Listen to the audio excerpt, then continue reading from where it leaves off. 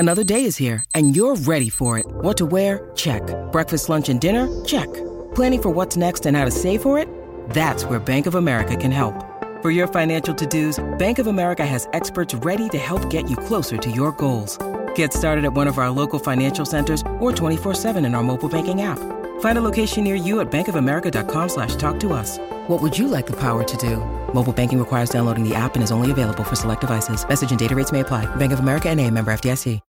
When you need mealtime inspiration, it's worth shopping Kroger, where you'll find over 30,000 mouth-watering choices that excite your inner foodie. And no matter what tasty choice you make, you'll enjoy our everyday low prices, plus extra ways to save, like digital coupons worth over $600 each week. You can also save up to $1 off per gallon at the pump with fuel points. More savings and more inspiring flavors make shopping Kroger worth it every time. Kroger, fresh for everyone. Fuel restrictions apply. Cluster B personality disorders are characterized by dramatic, overly emotional, and unpredictable thoughts and behavior. From Ars Longa Media, this is Cluster B, scientifically informed, expert insights into the 4 Cluster B personality types: antisocial, borderline, narcissistic, and histrionic personality disorder. Here's today's host, Dr. Todd Grande. Hello, this is Dr. Grande. Today's question is, can borderline personality disorder present with psychosis, even if there's not a comorbid disorder to explain the psychosis? So what this question is really getting at is, can borderline personality disorder have a psychotic component to it that doesn't have another explanation? So to answer this question, I'm first going to briefly go over borderline personality disorder and psychosis. So borderline personality disorder is a cluster B personality disorder in the Diagnostic and Statistical Manual. So it's in the same cluster as antisocial, narcissistic, and histrionic. This is called the dramatic, erratic, and emotional cluster. We see 9 symptom criteria associated with borderline personality disorder: frantic efforts to avoid abandonment, an unstable relationship pattern, identity disturbance, impulsivity in at least 2 areas that could be self-damaging, suicidal behavior, affective instability, inappropriate intense anger, a chronic feeling of emptiness, and the last one is paranoid ideation and severe dissociation. So those 2 characteristics are on the same symptom criterion with borderline. Now, psychosis is a construct that we see in a number of disorders. And what it essentially means is a break from reality. And the way we know psychosis is occurring is usually through hallucinations, delusions, or both. So hallucinations would be seeing or hearing something else that other people can't see or hear, or otherwise perceiving something they can't perceive.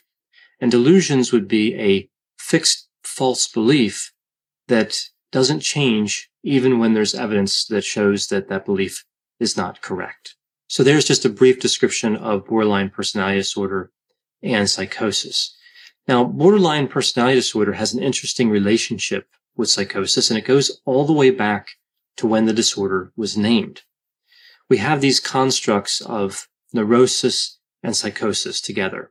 So neurosis would be something like what we see on the neuroticism trait in the 5-factor model. So anger, depression, anxiety, a feeling of vulnerability. And of course, psychosis I described as having hallucinations and or delusions. And what we see here with the term borderline personality disorder is it was named borderline because it was thought to be on the border between neurosis and psychosis. So from the very beginning, there have been problems with this disorder in terms of conceptualizing it clearly. There wasn't real clarity on what the disorder involved.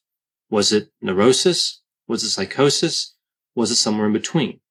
Well, as I mentioned, the name indicates somewhere in between, but now we have a lot of different discussion around whether borderline personality disorder really has a psychotic component potentially or it doesn't. So if we take a look at the Diagnostic and Statistical Manual, we see here under the description for borderline personality disorder, BPD, we see that under associated characteristics, somebody can develop psychotic-like symptoms, including ideas of reference and hallucinations. I describe what hallucinations are An idea of reference is when somebody looks at an external event and they believe that event is somehow tied to them in a way that it really couldn't be.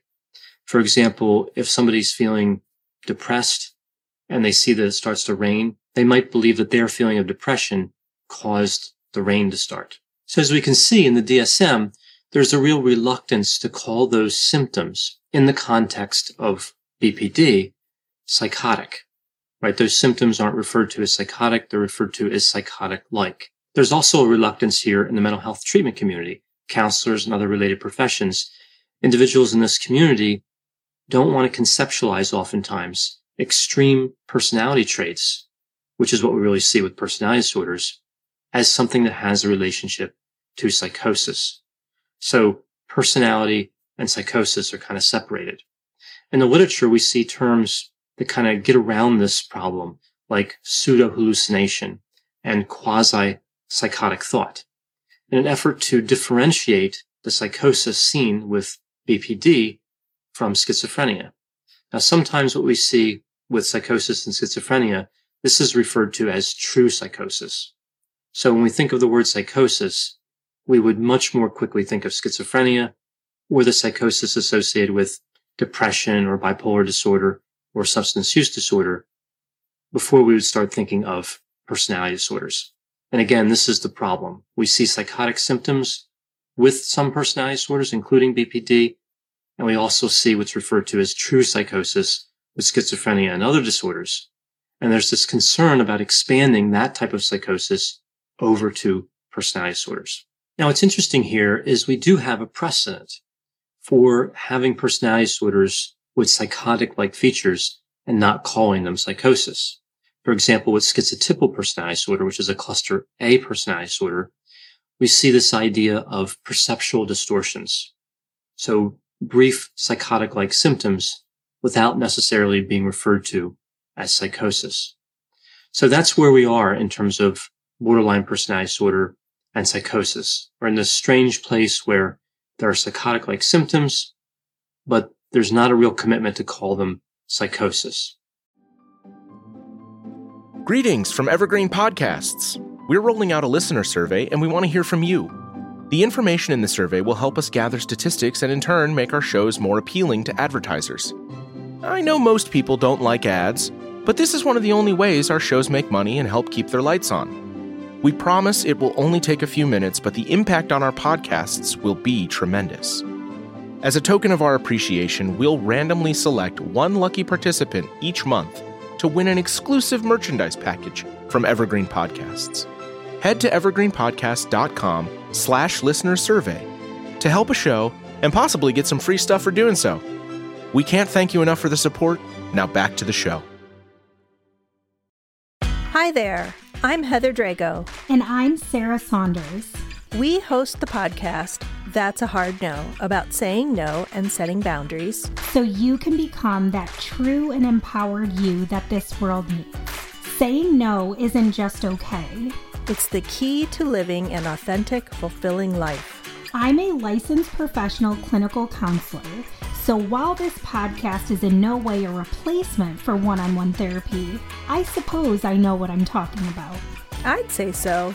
We talk about learning to say no and set healthy boundaries and how it impacts mental health, physical health, relationships, parenthood, and more. Subscribe wherever you get your podcasts and visit our website, hardnopodcast.com. We're here to help you find your no and say it unapologetically. That's a hard no. Now, these other terms we see, like pseudo-hallucinations, they can lead to confusion and they can make it difficult to get accurate figures. So with these research articles that kind of stay in the middle and try to create a third category, this third category isn't necessarily useful. Without this third category, we have psychosis and non-psychotic symptoms. With this third category, we have these symptoms that are somewhere in the middle. And this particular way of conceptualizing personality disorders and psychotic-like symptoms, as I indicated, hasn't been particularly useful, at least not yet. Another problem in looking at BPD and psychotic symptoms or psychotic-like symptoms is we know that borderline personality disorder is comorbid with a number of disorders that have psychosis associated with them. As I mentioned before, schizophrenia, major depressive disorder, bipolar disorder, and substance use disorder all have psychosis associated with them. So with high comorbidity, if someone's being treated for borderline personality disorder, they may have one of these other disorders, and those disorders could be explaining the psychosis. It's somewhat unusual to see a presentation of borderline personality disorder that has no comorbidity, but comorbidity with a disorder that involves psychosis isn't considered particularly common. We know that depression is highly comorbid with borderline personality disorder, but only a certain type of major depressive disorder, only a certain specifier being added to that disorder would be associated with psychotic symptoms. That's the severe presentation with psychotic symptoms. So just because somebody has depression or bipolar doesn't mean they're going to have psychosis. Now, if somebody has schizophrenia, of course, we would conceptualize that presentation as having psychosis. So we enter into kind of another difficult area, borderline personality disorder and comorbidity. What's it comorbid with? And do those comorbid disorders have a psychotic element? And is that psychotic element present in that particular disorder? So another good example of this is substance use disorder. A lot of times individuals use substances and we don't see psychosis. So again, this becomes very difficult to untangle when you're trying to find out where the psychosis is coming from. Now, what's interesting here with borderline personality disorder and other disorders that could cause psychosis is that the psychotic-like symptoms appear somewhat differently from borderline to these other disorders. Now, hallucinations are by far the most common psychotic-like symptom that we see with borderline personality disorder. We know that hallucinations appear in about 20 to 50% of borderline personality disorder presentations. Again, we don't know what percentage of those would be accounted for through comorbidity, but still a high percentage. A number of people with borderline personality disorder will have hallucinations. So with hallucinations being common in borderline personality disorder, is there some difference between those types of hallucinations and what we see with psychotic disorders? Now, assuming we really can distinguish true psychosis from these psychotic-like features, and we focus on the hallucinations, what we see is with borderline personality disorder, hallucinations are more associated with trauma. So if there's more severe trauma, oftentimes we see more hallucinations. We also see that the hallucinations are often in the context of relational difficulties. So romantic difficulties, for example, with a partner can lead to hallucinations. We know that when people are reminded of trauma, that can increase the risk of an hallucination. Sometimes this is referred to as a trigger. And we also know that with borderline personality disorder, many of the hallucinations are stress-related and transient. Now, when we think of hallucinations in terms of schizophrenia, we know oftentimes that the nature of the hallucinations involve abusive speech. So the hallucinations say negative things to the person with the disorder. Now, this is something we do see with borderline personality disorder as well. The content of the hallucinations are negative and critical. Now, what's different about borderline personality disorder is in the long run, hallucinations tend to decrease. And we don't usually see that with schizophrenia. Also, with borderline personality disorder, insight tends to be less affected. So when somebody has hallucinations, they still have a lot of contact with reality. Whereas with schizophrenia, we think insight is decreased markedly. Now, this is interesting because, of course, borderline personality disorder is a personality disorder. So we know that insight is going to be affected to start with. So again, what I'm saying here is that the hallucinations seem to have less of an effect on insight with borderline personality disorder as opposed to schizophrenia. Now, another element here with borderline personality disorder and psychosis is we don't tend to see delusions, although sometimes delusions are present. And when they are present, they tend to be pretty similar to what we see with schizophrenia. Namely, there's a paranoid component oftentimes to the delusions. So overall, we're more likely to see certain characteristics of hallucinations with borderline personality disorder, and we're not likely to see delusions but when we do see delusions, they are similar, so it makes it hard to differentiate borderline personality disorder from schizophrenia. So with figuring out psychotic symptoms and borderline personality disorder being so difficult, what's the bottom line? What can we do as clinicians? Well, this comes down to careful assessment, including a thorough history. We know with borderline personality disorder, for example, we would expect the symptoms to start when someone's young and for those symptoms to persist for a while. A personality disorder is an enduring pattern of inner experience.